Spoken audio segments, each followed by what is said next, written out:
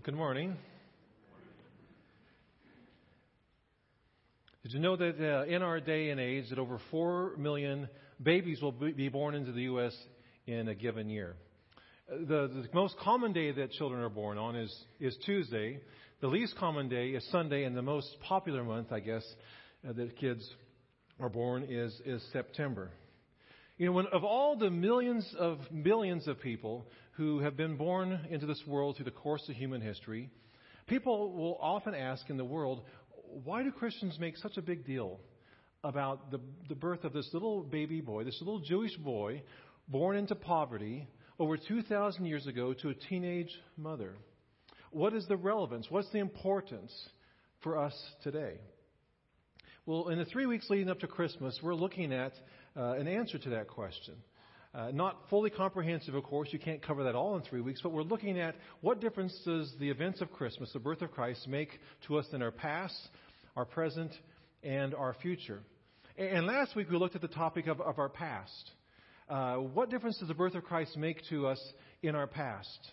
Our mistakes, our faults, our flaws, our broken families, our broken relationships. What difference does Christ make to us in our past? And we looked for some answers to the genealogy of Christ in Matthew 1, where we discovered a lot of very flawed, even scandalous people in the family tree of Jesus Christ. And yet God worked in them and through them to bring peace and hope and salvation. And we can have that same hope and salvation as well. Today we're looking at the difference that Christ's birth can make to us in our present. And to get some answers to that, we're going to begin going back in a little time machine. We're going back 700 years before the birth of Christ. And that's the context of the reading from Isaiah 7. And the setting is this in Isaiah 7. The people of God are in sort of a civil war. The people are broken into two kingdoms. There's the northern kingdom, which is called Israel. They're led by a king called Rezin or Rezin. And the people in the south kingdom, which is broken off, is called the kingdom of Judah. And they're led by a king called Ahaz. And there's a big dispute about the city of Jerusalem. Jerusalem is occupied or part of the southern kingdom. And it's not much different than today. You know, when you look in the news, Jerusalem is a hot topic, a very controversial city. The Arabs have interest in it. The Palestinians do. The Jewish people do. It was the same back then. And so the king of the northern kingdom, Rezin, kind of makes a tough choice. He decides to make an alliance with a bitter enemy, the king of Syria. And the purpose of the alliance is we're going to invade and attack and conquer Jerusalem. That's the context that we read about leading up to the middle of chapter 7 in verse 14, which we'll look at in just a second before we move on to chapter 9. And so into this setting, God sends a prophet, Isaiah, to talk to King Ahaz. King Ahaz is freaking out. He can see the armies amassing. They're overwhelmed. They're going to be overwhelmed. And God sends Isaiah to him to tell him, to paraphrase, basically saying, stay calm. Don't worry. I'm sovereign. I'm God. And just to let you know that I'm going to be with you, I'm going to send you a sign. Tell me what you would like for a sign.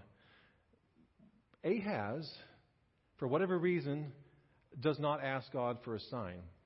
In fact, he decides he's going to rely upon himself, and it leads to tragic consequences. But despite this, God sends a sign that will be for the people.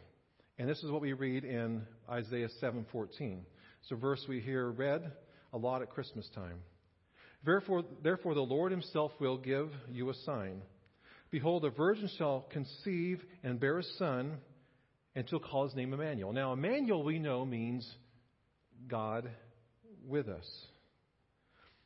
You know, when you go back to the beginning of the story of the Bible, and you look through the story of the Christian faith, a constant theme is that God is with us.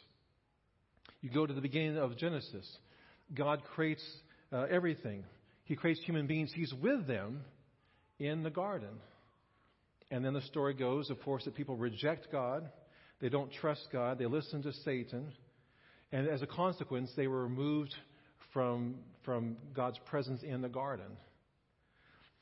But that doesn't mean that God rejected them and that God no longer wanted to be with them.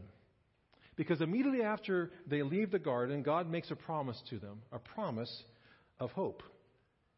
Let's look at that promise in Genesis chapter 3.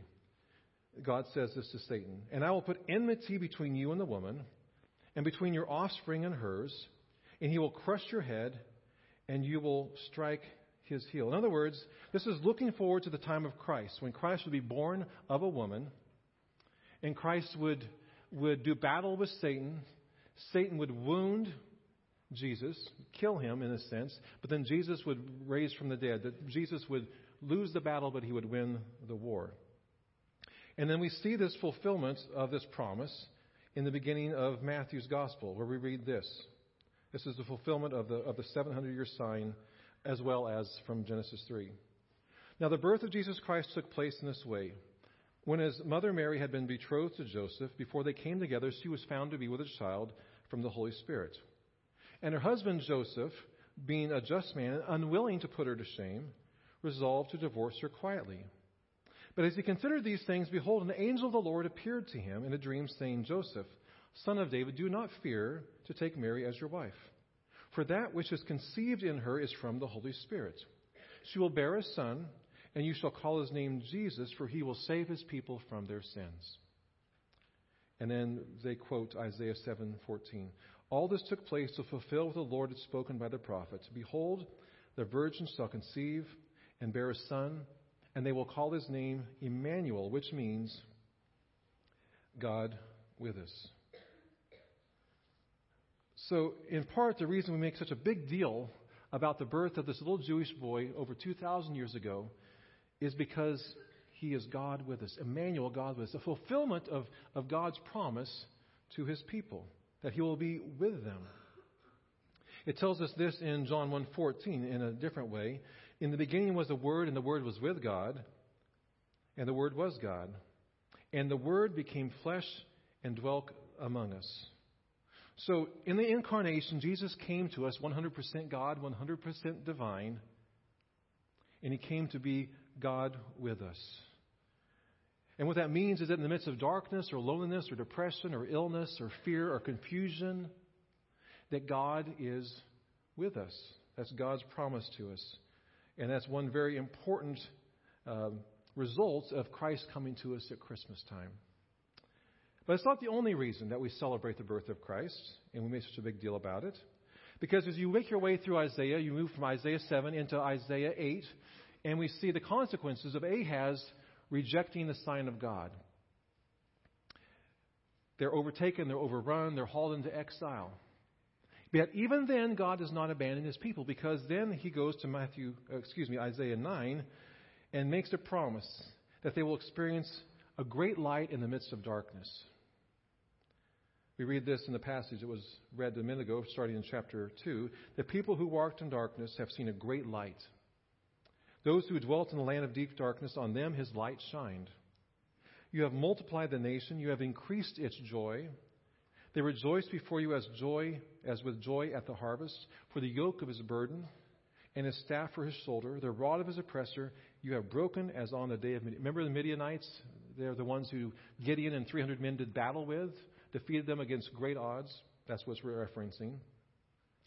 "And for every boot of the tramping warrior in battle tumult, and every garment rolled in blood will be burned as fuel for the fire." So the picture is, Isaiah 7, Ahaz is scared to death, but he rejects the sign of God, does not believe God. There are consequences for that, but even in the midst of that darkness and exile in Isaiah 9, God promises them that light will come, and that light's going to come through a child, and he will put end to darkness and to oppression and to war. "For unto us a child is born, to us a son is given, and the government shall be upon his shoulder, and his name will be called Wonderful Counselor, Mighty God, Everlasting Father, Prince of Peace." So the Bible tells us here that not only Jesus, Emmanuel, God with us, but Jesus is also God for us. He's for us. Let's see the implications of that through the 4 titles given to him here. Jesus is for us in that he is our wonderful counselor. So unlike Ahaz, who was afraid of the foreign kings, unlike so many of the kings and leaders, the people of Israel, unlike so many of our leaders in government, Jesus always gives good counsel. Jesus is always wise. He's always knowing, and He's for us. So James 1 tells us if we lack wisdom, that we can go to God, and God will willingly give us wisdom. Jesus is for us in that He is our wise counselor. Secondly, Jesus is for us in that He is our mighty God. Mighty gives you the sense of a warrior. And really, Jesus is for us in that He does battle for us on behalf of us against our enemies. It was predicted back in Genesis 3, remember? And the same is true for us today. And the greatest battle that we see Jesus fight throughout the stories of the Scriptures is the battle against our greatest enemies, Satan, sin, and death. He lives a perfect life of obedience, resists the temptations. He goes to the cross in obedience.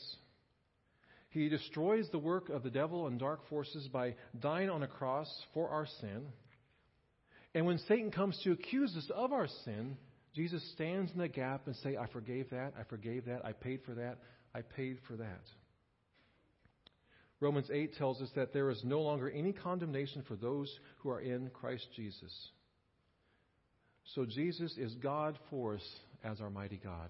He fights for us. He battles for us. He advocates for us. Thirdly, Jesus has given the title of Eternal Father.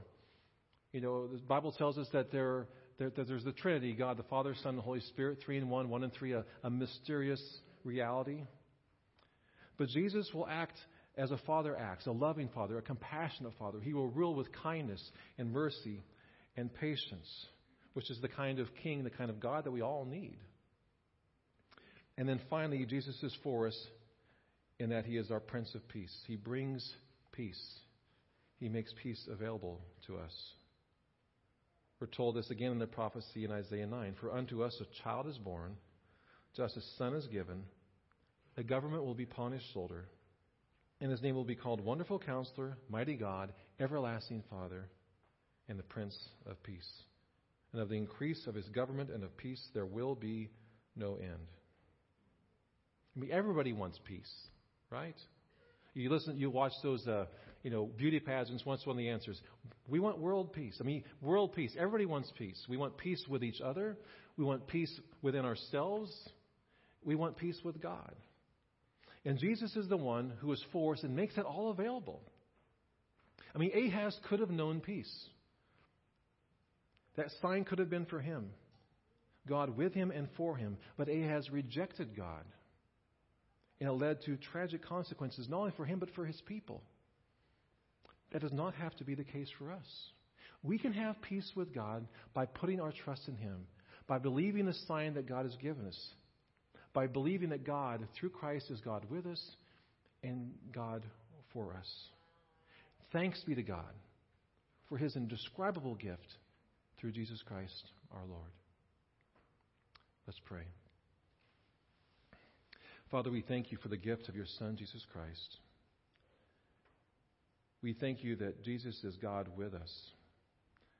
That in the midst of darkness, loneliness, discouragement, failure, sickness, broken relationships, whatever our circumstances, Lord, we know that You are with us through Jesus Christ, and we know that You are for us in Jesus Christ. Lord, we thank You that we can turn to You and receive wisdom and guidance because You are our wonderful counselor. We thank You that You are everlasting Father, that You are compassionate and merciful and patient and loving, that You watch over us and care for us. We thank You, Lord, that You are a Prince of Peace, that through You we can have peace with ourselves, peace with others, and peace with You. And we thank You that You are our mighty God, that You do battle on our behalf, that You have won the victory, and through faith in You, Your victory becomes ours. And we no longer need to fear death or Satan or struggle with sin. We can have victory through You. Thank you, Lord Jesus, for coming to earth as one of us. And thank you again, Father, for the gift of your Son, through Christ our Lord. Amen.